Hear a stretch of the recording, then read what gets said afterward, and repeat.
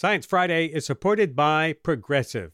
Now, most of you aren't just listening right now. You're driving, cleaning, even exercising. But what if you could be saving money by switching to Progressive? Drivers who save by switching save nearly $750 on average. And auto customers qualify for an average of 7 discounts. Multitask right now. Quote today at Progressive.com. Progressive Casualty Insurance Company and Affiliates. National average 12-month savings of $744 by new customers surveyed who saved with Progressive between June 2022 and May 2023. Potential savings will vary. Discounts not available in all states and situations. Listener supported. WNYC Studios. This is Science Friday. I'm John Dankosky in for Ira Flato today. A bit later this hour, we're going to talk about how the brain controls movement and what that means for neuroscience as a whole.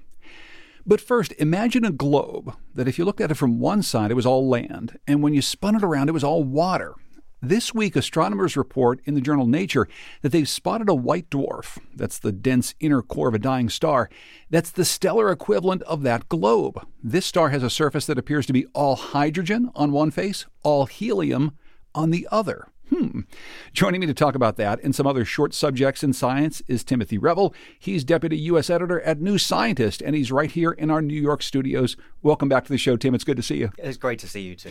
Okay, so first of all, I guess tell us more about this star, this weird star. Yeah, it's absolutely amazing. So it was spotted about 1,300 light years away from Earth, and it rotates about once every 15 minutes. Okay. And that means we get to see its two different sides a lot. And so there were researchers at the Zwicky Transient Facility in California. They were looking at the sky, just a standard observation of the sky, and then they suddenly spotted this very strange-looking star. And as you say, on one side, it's completely helium, and on the other side, completely hydrogen. So they found this just on a random sky scan, but I assume that they've confirmed this with some other fancy instruments by now. Yeah, exactly. So they confirmed it with other telescopes, and they confirmed it using spectrometry, which is a sort of chemical fingerprint of the star, and that allowed them to see what chemicals were mostly composed on the surface. Okay, so they can see it, they can understand basically what it is, but do they know why this has happened? Yeah, we don't know why it's happened. We know that with white dwarfs, they can transition from being mostly helium to mostly hydrogen on the surface, and that happens at a fairly irregular occurrence. And so maybe we've just caught it in the middle. We've caught it in a slightly strange moment. But what the astronomers who spotted this reckon instead is that maybe that the magnetic field has slightly gone off kilter and it's a bit stronger on one side than the other. And what would happen is that would mess with the internal convection inside the star, the sort of churning that happens of the gases. And then maybe that means that you end up with more helium on one side and more hydrogen on the other. That's so interesting. Of course, there's so many space observers and space-interested folks in our listening audience. I'm sure that they're going to ask, can I look at it myself?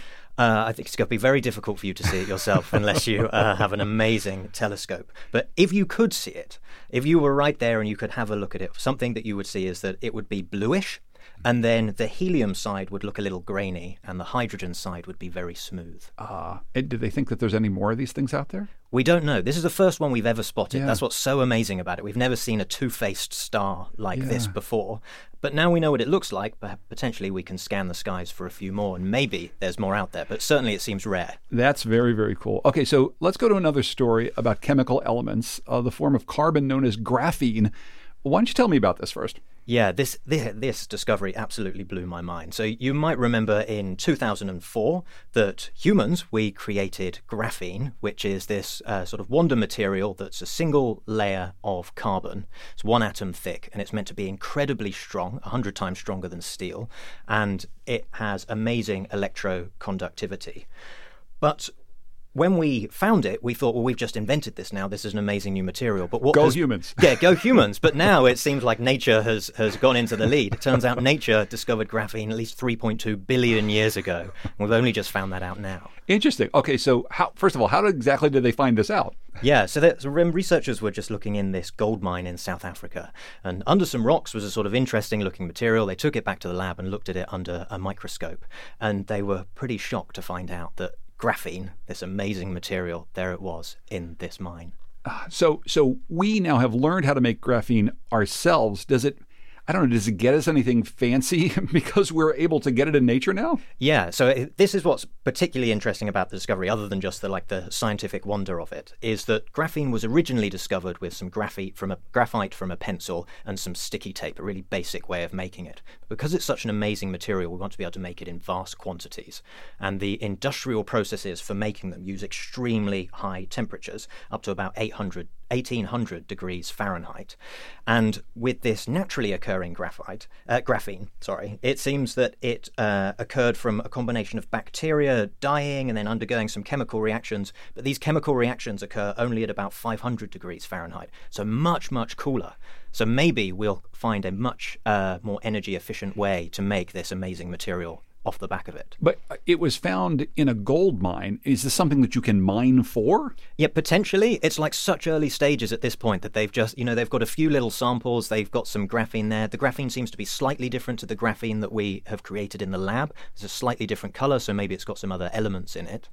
But yeah, I think most likely is that it will inform how we can make it on an industrial scale, but mining is certainly not ruled out at this point. Very interesting. Okay, so later this hour, we're going to be talking about the brain and how it directs the movement of our body. But there's some other brain news this week, and it's about consciousness and what exactly it might be in the brain. What can you tell us? This is a big idea. Yeah, it's a really big idea. And so any progress on this, even if it's small, seems like big progress. And what we have now is a stronger evidence for one of the explanations potentially for how consciousness arises in the brain. And so there are many competing ideas about consciousness and how it arises, but one of them is called IIT, and that stands for Integrated Information Theory. It's a pretty technical and very maths-heavy theory, but one of the things it says is that when two things interact, if that produces more information than there was at the beginning of the interaction, that is consciousness. That is like the beginnings of consciousness. And so researchers have now tested this theory to see whether it does work in the way that IIT predicts. And what they did was they looked at brain scans from 17 people in 4 different states of consciousness. There was awake, mildly sedated, unconscious, and in a recovery stage from an anesthetic. And what they found was this sort of calculation that you can do in IIT, which produces a number called phi. They found that it relates to consciousness in the way that you would expect. So higher consciousness increases with phi, and then consciousness also decreases when you've got a lower number. When you're talking about that, the first thing I think about is it seems like a fairly, in some ways, simple formulation that could apply to animal consciousness. It could apply to machine consciousness, I suppose. Yeah, this is the thing about the theory, is that it only tells you about these interactions between like two things, and then maybe you can build them up to a higher level. But the brain consists of billions of neurons, and the mathematics is so complicated that we can really only perform the calculations at the moment for a few components. And so what they did in this study was they worked out a way in which you can simplify the brain to sort of look at regions rather than the neurons itself, and that matched the theory. But it's so complicated that it's really just like a bit of inching forward. Potentially this is the strongest theory we have for consciousness, but it's a long way yet before it'll be proven. Yeah, I was going to say, it's a long way before it can be proven. This is something we've been thinking about as humans for quite some time, so the debate is not settled here. No, it's not settled. There are other people who think there are other stronger theories, but this is some new evidence that we didn't have before. So there's some news this week out of Stanford University, really interesting news, that the Stanford University president has had to resign following an ethics probe, and it's a science ethics probe. Tell us what's going on here. Yeah, so Stanford president is Mark Tessier-Lavigne, and he's a pretty notable neuroscientist who's published more than 200 papers on degenerative brain disease. But he said he's now going to resign after an independent report concluded his research contained, and this is a quote, multiple problems and fell below customary standards of scientific rigor. And so the report it took in 50 interviews and had over 50,000 documents as part of the report. And they said that the Stanford president's labs had inappropriately manipulated research data, and in several instances, he himself hadn't taken proper steps to correct mistakes. My goodness, this is quite a story which we'll continue to follow. Let's go to some animal news, Tim. 2 new species of saber-toothed cats have been discovered. This is interesting. Yeah, this is amazing. So saber-toothed cats, they roamed the earth from about 56 million years ago to about 10,000 years ago. And we already know that there were about 24 species that we know of. And so researchers are still trying to work out exactly which saber-toothed species lived where and when. And so a team re-examined a large collection of fossils from near Cape Town in South Africa. And those fossils actually were originally unearthed 40 decades ago, but they've just had another look at 4 decades ago, and they've just had another look at them. And from the team's analysis, they were able to identify 2 medium-sized saber-toothed species that were different from any of the others that we know of. Interesting. Okay. So and so this is a really important thing. Yeah, it's a really important thing, and we know a little bit about from this analysis what the saber-toothed cats would have been like. So one of the species, we could tell from the sort of shape of its skull that it was probably a bit like a leopard and hunted prey in the forests, whereas the other one was much more of a runner, and it sort of hunted like a cheetah, which is an absolutely terrifying prospect. A cheetah with saber-toothed fangs coming at you. I can't even imagine. It actually stirs the imagination a bit. Okay, before we run out of time, we're heading into the weekend here. And if you've been considering a fruity drink of some sort, you've brought us a story about alcohol in tropical fruits. Okay, tell us about this. Yeah, this is great. So plants in tropical forests, they seem to have a pretty cunning technique for luring mammals to eat their fruits and distribute their seeds. And it's a technique that often works for humans too, and it's alcohol. So it seems that there was these researchers, and they collected a wide range of fruits from a Costa Rican tropical forest, and then they sampled the alcohol content of all these different fruits. And they found 80% of them had some noticeable alcohol in them. But then when they looked at which animals ate which fruits, they found that those with higher levels of alcohol were much more likely to be eaten by mammals. So in some ways, that's not surprising, right? Yeah. So the alcohol, it comes from from natural yeast turning the sugars into alcohol. And so the fruits in which that happens most are the ones that are ripest, the ones that have the most sugar, and ultimately the ones that have the most nutrition. So maybe that's what enticing the animals. It could be the taste of alcohol. It could be the taste. I mean, how much alcohol are we talking about? Are we talking about sort of little tipsy monkeys in the jungle here? We're talking about a very low amount of alcohol. So the highest concentration of alcohol in any of these fruits was in the hog plum, which I've never tasted before, but I would be up for trying. And that one had 1.5% alcohol, and most of them were much lower. So I think only very small animals that eat a lot of fruit would really be noticing the intoxicating effects. You've never had hog plum brandy? It's such a delicacy. Well, I must have it with you sometime. Thanks for bringing us all these stories, Tim. I really appreciate it. Thanks for having me. Tim Revel is Deputy U.S. Editor at New Scientist. We've got to take a break here. When we come back, a breakthrough in our understanding about how the brain controls movement in our bodies. And we're going to be taking your phone calls as well. 844-724-8255. That's 844-SCI-TALK. We're going to be right back after this short break. I'm David Remnick, host of the New Yorker Radio Hour. There's nothing like finding a story you can really sink into that lets you tune out the noise and focus on what matters.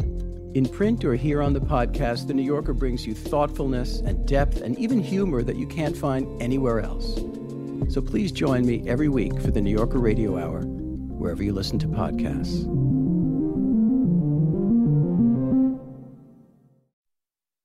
This is Science Friday. I'm John Dankosky. I want you to now become hyper-aware of what you're doing right now. Are you driving? Are you washing the dishes? Are you going for a walk? Odds are you weren't really thinking about what you were doing until I just asked you. Every little action that your body takes has to be dictated by your brain, from your eyes scanning the space in front of you to your legs moving one in front of the other. And this all usually happens without really thinking much about it at all. So this is a very complicated process in the brain, and one that still has a lot of mysteries to it. We'll try to unpack some of those mysteries with two researchers today.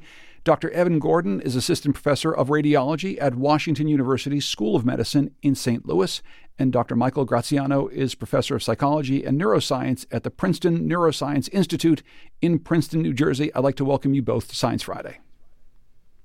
Hello. Hello. Thank you very much for having me on, John. Of course. Thank you for being here. And we're going to take some of your listener questions as well. What do you want to know about how the connections are made between our brain and our body?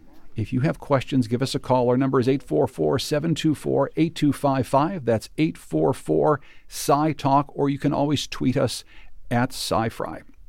So, Michael, I want to start with you, and maybe we should start with an explanation of a really important part of the brain. This is the motor cortex. Give us a basic idea of what exactly it is and what it does. Right. So there is a part of the cortex. The cortex is this all-important outer layer of the brain, and it's a part of the cortex that controls movement. And it was really the first part of the cortex that was understood in any way at all. It's kind of the beginning of modern neuroscience. A little more than 100 years ago, in 1870, it was discovered.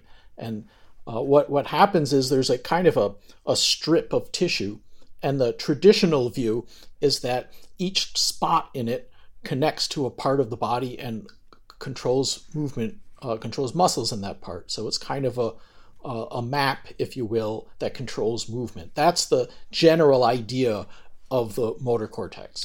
And how big is the motor cortex area of the brain?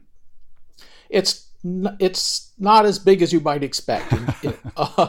In humans especially, where we have so much of the rest of the brain taken up by high-level cognitive functions, it's squeezed up a bit. It's a narrow strip. It's only a couple centimeters wide and maybe 5 times as long. Okay, so not very big. Maybe you can just walk us through this, Michael, so we understand. If I'm reaching for a cup of coffee, or I've got some water in front of me, and I'm reaching for this cup, what exactly is happening in my brain? Maybe you can just map this out for us a little bit so we get an understanding of how this works. Right. So we know certainly there's a whole pattern of muscle activity that allows you to do that. That muscle activity ultimately is coordinated in your spinal cord, which has enormously rich, complicated networks in it. Many people don't realize the spinal cord is smarter than most animals out there. It's a very computation-heavy part of the body. Then the spinal cord is under direct control by the motor cortex. And so the motor cortex, in effect, is controlling this set of simpler algorithms in the spinal cord and giving somewhat higher level commands that allow your limbs to move. And exactly how the motor cortex works has been in some contention. The simpler traditional ideas are clearly not 100% right. And so that's been the topic of very exciting ongoing research. Yeah, and we're going to talk about some of that research now. I want to turn to you, Evan. We've known about the motor cortex for a while. As a radiologist, what you do is you do scans and you look at people's brains, and you've found something interesting in some scans having to do with the motor cortex. Why don't you tell us about these findings? That's right, John. We found that the motor cortex, which Michael has so eloquently described, has somewhat of a different organization than what science and medicine have believed for 90 years.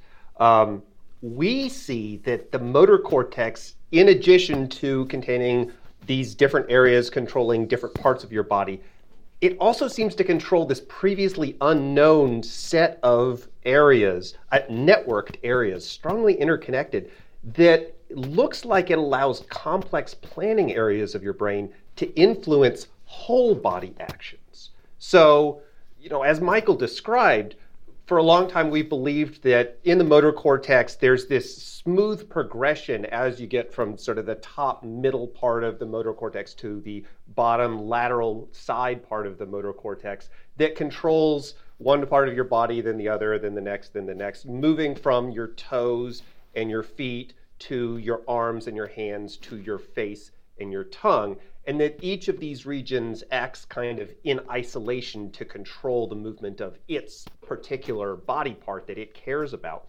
But we found out that when we go and map individual human brains in great detail, this isn't quite true. So certainly, yes, there are these areas that control the feet and the hands and the face, but in between these 3 known areas, we found 3 other unusually strongly interconnected regions. The face area and the hand area, they don't connect to each other. They don't act together very much. But these 3 other areas we found in between, they seem like they do strongly act together. And they act together not just in response to movements of specific body parts, but to many different types of movements, and especially to movements of your core body. And the other really interesting thing about them is they seem to be strongly connected to areas in prefrontal cortex that are responsible for planning and decision making, what we think of as the smartest areas of the brain. These areas that we think of as just dumb, motor, move your body part areas are strongly connected to these smart planning areas. And finally, it seems like these areas correspond to regions that in the monkey brain are known to connect directly to internal organs like your stomach or your adrenal medulla. So this is sort of a complicated set of findings, but we think that this new system represents a circuit that enables whole body actions, not just isolated movements of your fingers, like if you're playing a piano, or even if you're talking and you need to move your tongue in these very complicated ways. But we think about whole body actions like dancing or like sports. And this system allows these whole body actions to be strongly influenced by your plans and your goals. And the potential connection to these internal organs might allow changes in your adrenaline or your heart rate even before you start an action, sort of anticipatory changes. In some ways, that sort of sounds like good news, I suppose, for humans who plan things in advance. I want to ask a little bit more about the scans and what you found. But first of all, Michael, I'm just wondering if you could respond. I mean, how much does this upend what we've thought about the motor cortex previously? Well, that's a really good question. The motor cortex field, because it's so old, is in a sense fraught with a great deal of tradition. And the tradition is on a regular basis kind of bashed, and it seems to be toppling, and then it kind of recovers itself. And so every so often you find studies that show that the traditional view is not correct.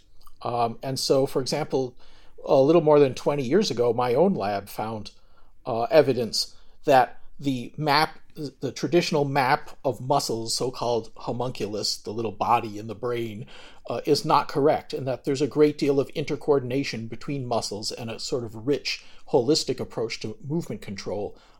And so there's that. The traditional map is clearly not correct. Exactly how it's not correct and exactly what is correct, that's really up to discovery. And I think that this recent study is fantastic. It's amazing, and it really begins to show that the motor cortex is not just about controlling what are called skeletal movements or movements of your basic joints, but can also be involved in internal organs and internal body states, and link to higher cognition. So this is really amazing. It does put a dent in the traditional view. I wish the traditional view had a little more dents in it. And this may well indeed be a dent. So Evan, talk about some of these involuntary movements, things like breathing, my heart pumping. What do we know about how that's mapped into the brain, as opposed to the things that I'm planning to do or the things that I'm trying to do with my arms and fingers at any one time? Well, we don't know that much about how sort of these involuntary movements like breathing and heart rate are regulated. We think that the traditional view has been that we think that these are regulated more by very low-level systems, mostly in your brainstem. But it's always been a question in my mind, well, okay, if these are sort of just dumb areas of the brain that are regulating your heart rate and your breathing, how is it that when I'm thinking about things that I'm going to do, when I'm thinking about something that's going to be difficult or anxiety producing, I have to give a big talk in front of a big crowd tomorrow. It's not even today, it's tomorrow. I'm thinking about giving this talk. And my heart rate accelerates, my breathing starts changing, I start sweating. Why is it that just our thoughts can cause these changes in our autonomic body systems? This is where I think we have to look to cortex. We have to look to these very smart areas of cortex and understand how our planning, not doing actions, but planning, might be connected to, in more direct ways to our autonomic body functions. And I want to get to some phone calls now. We've got a lot of questions from our listeners, 844-724-8255. Let's go to Jim, who is calling from California. Hi there, Jim. You're on Science Friday. Oh, okay. Hi. Do you hear me okay? Sure can, Jim. Oh, okay, good. I was wondering what the chemistry is there to motivate somebody. You know, when you make the conscious choice to do something, what motivates you to do it, especially if there's like risk involved or some other challenge of painting that you have to overcome. What is that chemistry that motivates you past all those, seemingly barriers there? It's an interesting question, Jim. Thank you. I'll put you on hold so you can listen to our experts. I don't know, Michael or Evan, what you think about this. I mean, if we're talking about planning, we're also talking about all sorts of motivations that people have to do various things. I mean, I could take go ahead. I was going to take a quick stab at it. Yeah. One of the wonderful things about the brain, as people study it further, is that there are a very large number of different networks that do different things, yet all coordinate with each other.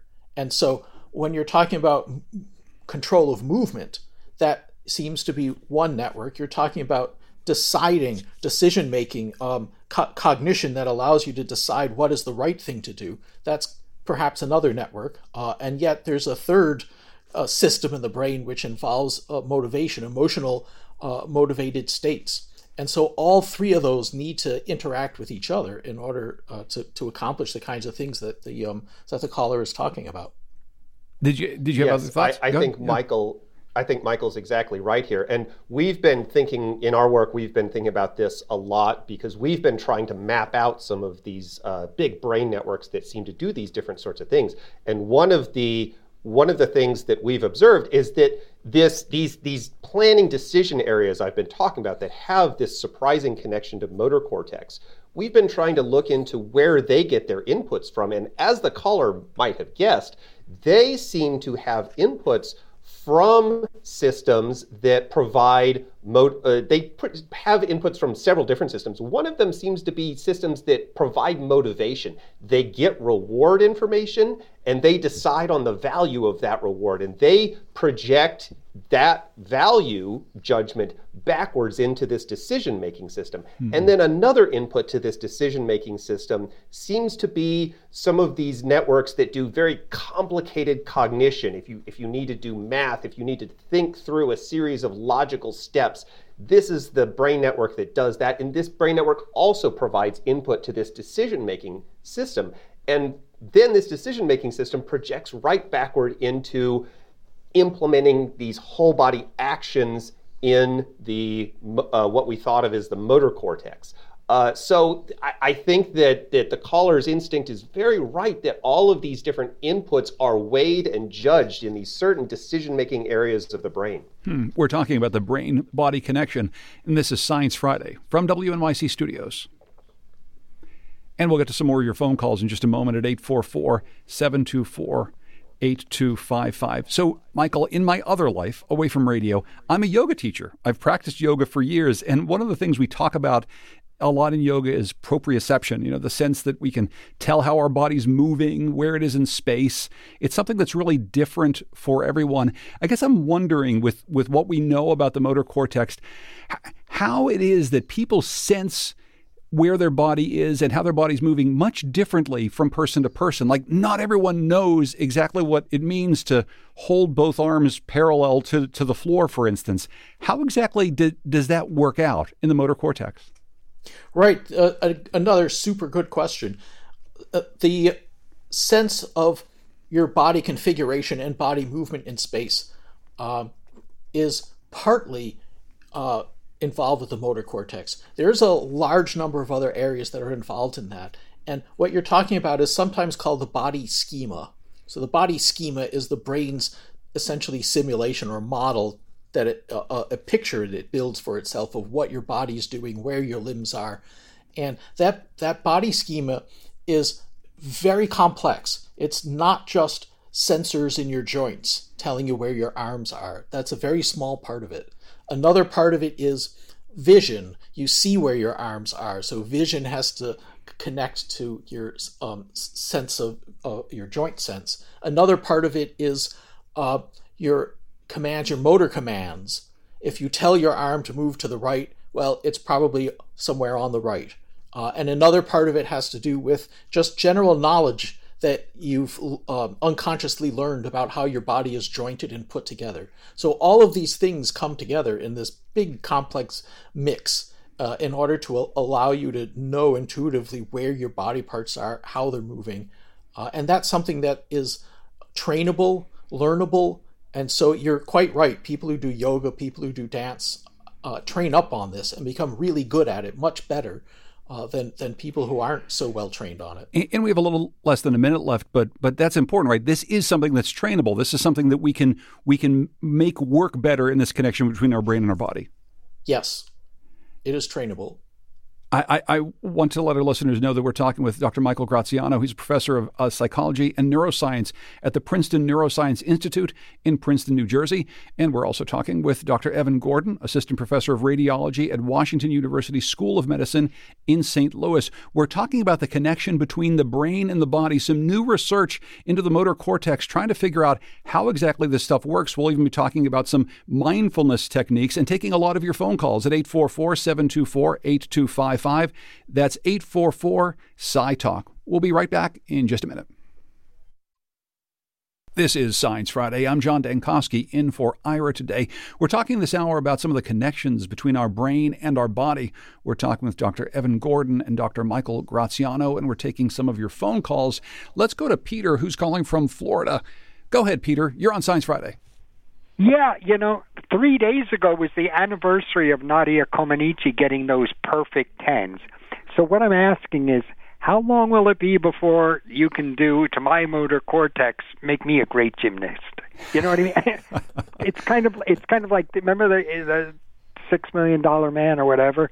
When can we do that with people? Yeah, it's a really good question. I think something that a lot of people are thinking about as they listen to this conversation. Michael, what do you say to our caller? I think that, when you're young, that's when your brain is most changeable, most learnable, most plastic. And unfortunately, by the time we get older, I think that plasticity is at least reduced. So, but it's still there. You can actually, with intense training, you can actually improve skills. As for getting all the way up to the Nadia level of skill, I don't know. That's something you start very young. Well, and maybe, Evan, it's something that we can't exactly replicate an Olympic athlete later in our life, but it does speak to the idea, since we're talking about this being trainable, it is something that maybe we can all do just a little bit better. Maybe not to get to the Olympics, but maybe just to stand on our 2 feet a little bit stronger. I agree. I think that when you start thinking about improving your motor function, improving your motor abilities, there's no substitute for you have to go out and practice, because practicing, actually doing it, the act shapes your motor cortex and it refines it. There is a question, could we help accelerate that shaping? Could we help you learn to do it faster? There's amazing new brain stimulation techniques coming out, transcranial magnetic stimulation, where you can activate the brain a little bit by magnetic fields. There's new techniques coming out where you can use ultrasound, like low intensity sound waves directed at your cortex to increase or decrease the activity of your brain. Could we maybe use some technologies like that to accelerate this learning process? We don't know how to do it now, but it's not a crazy idea. Let's get to another phone caller here. Valentina is calling from Chicago. Valentina, go ahead. You're on Science Friday. Oh, Valentina's not there anymore. Michael has a question, actually, that's not too terribly dissimilar. So let's go to Michael in Albuquerque. Hi there, Michael. Hey, how you doing, John? Doing quite well. What's your question? My question is this. I am a stroke survivor from February of this year. And, of course, I had a ischemic stroke on the right side that affected my left side. And you had the speech. I had the weakness on the left arm and the right leg. And then my question is basically, what does that have to do with the repairing, like restoring your speech and restoring the use of your faculties once you have the stroke? How does the brain or the cortex repair itself to get back to normal? Great question. Evan, what can you tell them? That's a wonderful question. We don't know the exact mechanisms of this repair of how the brain is. The term is plastic. It can change its function a little bit to compensate for large losses in functional areas. What we do know for stroke, motor stroke in particular, is that the way that the brain starts compensating for loss of function mirrors the original organization. So you may have experienced something where although you have lost, and many people experience this, although you have lost your hand function, maybe originally you lost the function of your entire arm, the first thing that starts coming back is maybe your shoulder function, and then maybe a little after that, your elbow function starts coming back. That's a common experience in people who have strokes and lose arm function. But often the recovery doesn't get all the way to the hand. They never quite recover hand function. And we believe that the reason for that is because of the organization of the motor cortex. If you look at how it's organized, the shoulder is the farthest away from the hand, but closest to these new in-between areas that we found. It goes shoulder and then elbow and then wrist and the hand. And if you have a stroke that really destroys your hand function, it may have affected your wrist and your shoulder. But we think it's possible that these new in-between areas in the motor cortex may be able to start progressively taking over the function of the proximal, the nearby lost areas. So they can maybe first take over the function of the shoulder and then take over the function of the elbow. Unfortunately, they rarely get to take over the function of the hand. But the discovery of these new in-between areas gives us a chance to maybe try new therapies, new ways of actually solving the problems that people have post-stroke. Absolutely. Very interesting. Let's go to another phone call. We have Lynn, who is calling from Indiana. Hi there, Lynn. You're on Science Friday. Hi. My question is, my father recently passed away, and he suffered from Alzheimer's at the end of his life. And as I listen to you, one of the things that I'm thinking of is what we noticed was from early on that actually it was his motor things went down as much, but the common therapy right now concentrates on their higher level skills, their memory and things like that. But I'm wondering that with this knowledge that you have, that maybe that's what we should be looking at, because I can also tell you that the more active my dad was, the better the rest of his skills of his brain worked. So I'm wondering how this could apply to Alzheimer research. It's a really good question, Lynn, and I'm sorry to hear about your father. Michael, what can you tell Lynn? Thank you.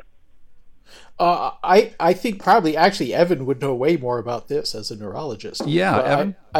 Yeah. So absolutely. It is a really good question. And of course, the reason that, the reason that they were focusing so much with your father on focusing on these cognitive skills is that in Alzheimer's, those are most commonly lost. The areas that are first affected in Alzheimer's are far away from the motor cortex. They're especially in areas having to do with memory and the sense of time and the sense of yourself and also the sense of navigation. They're not very related to motor cortex. They're not very strongly connected to the motor cortex, but there is a lot of variability in something like Alzheimer's. And even while most people may have this really primary memory deficit where their motor function is relatively spared for a long time, that's not the case for everyone. And certainly, as you experienced, there are individual cases where motor cortex may be degrading as fast as the cognitive function. Now, your idea about if we can help recover the motor function, maybe it can help recover the cognitive function. It's a great idea. It's something that's intuitive to us because I think we all sort of understand how when we are active, it can help us think better. It helps us regulate our emotions better. It helps us concentrate better. This is a well-known phenomenon.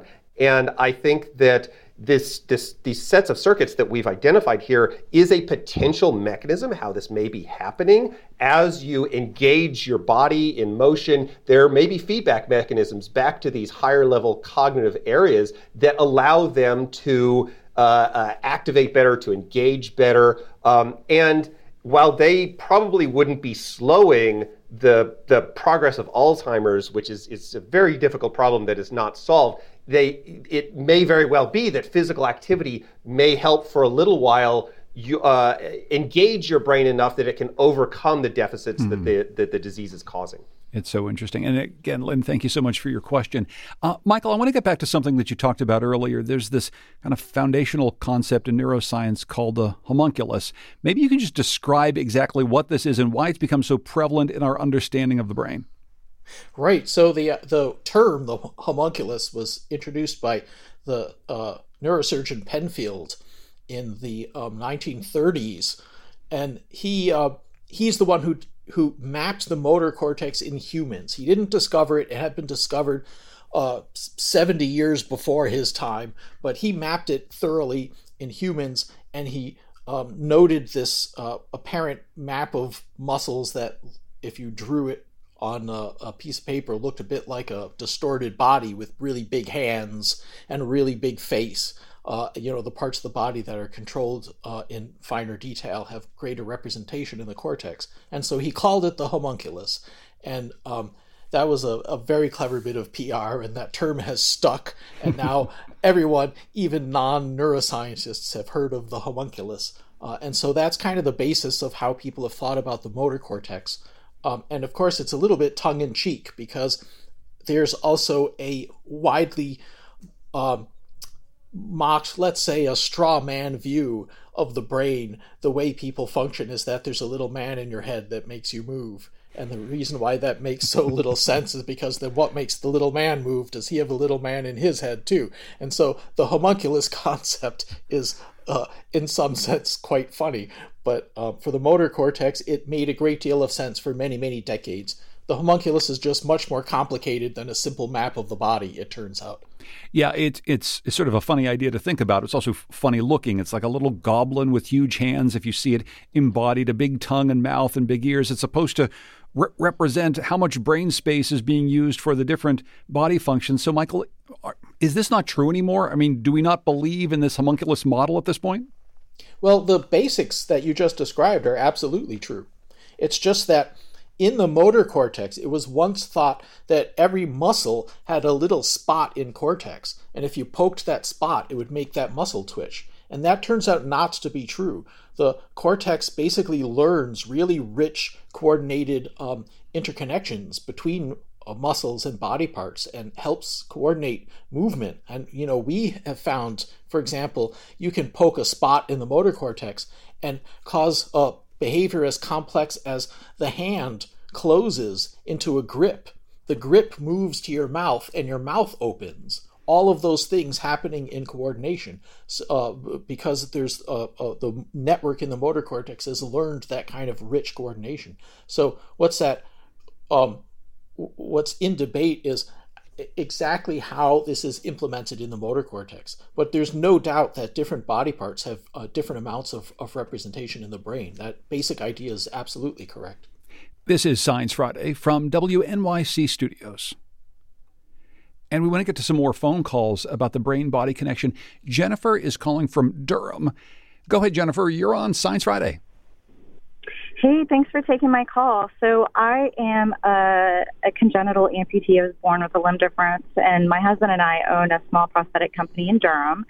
And I spent a lot of my time visiting folks that are new to amputation in the hospital following their surgery and just working with people through the rehabilitation process. And so a lot of people that experience amputation experience something called phantom limb sensation or phantom limb pain, essentially, even though that part of the limb it's no longer there, but you are still feeling like it's there. And it could just be a feeling of like twitching in a foot that's not there or severe pain. And not everybody gets it. Not everybody experiences that. It sort of depends on the circumstances around your limb loss. And so when I talk to people about that, I usually say, I frame it as in like your brain has a map of your body. Mm-hmm. And now that part of your body is gone, your brain, it takes a while to really adjust to that and for your brain to understand that. And that's what you are experiencing is a misfiring of your brain. And, as you begin the prosthetic rehabilitation, that also helps mapping the new map of your brain. Mm-hmm. And right now, prosthetics are typically not, they're not directly integrated with your nervous system. That's certainly like the future of prosthetics. Yeah. But all the things that you're talking about, proprioception, balance, it takes practice. And so people find it's very difficult at first to use a prosthesis, but throughout the process, that brain is reforming, right? The map is reforming, and that's why people eventually progress and feel like, oh, this prosthesis is like part of my body now. I just thought it was something to bring up. I think it's community. It's a very important thing to bring up. I'm so glad you did, Jennifer. And Evan, I don't know if you want to build a bit on what Jennifer had to say. I think that Jennifer's describing it extremely well. This is exactly the right way to think about it. When you have an amputation, you have a part of your sensory cortex, which is organized a lot like the motor cortex, where it has different parts of it that are mapped to different parts of your physical body. That part of your brain has completely lost its input. What is it going to do? Neurons don't know what to do when they lose their inputs. They start firing randomly. Everything that they were expecting is messed up. The neurons themselves, they're organized in a very complex recurrent network. Different neurons are pointing to each other. They've all lost their inputs. They're all pointing randomly at each other. They're causing random firing all over the place. It's complete confusion, and that can be easily interpreted as pain. And that representation of that missing body part needs to be remapped.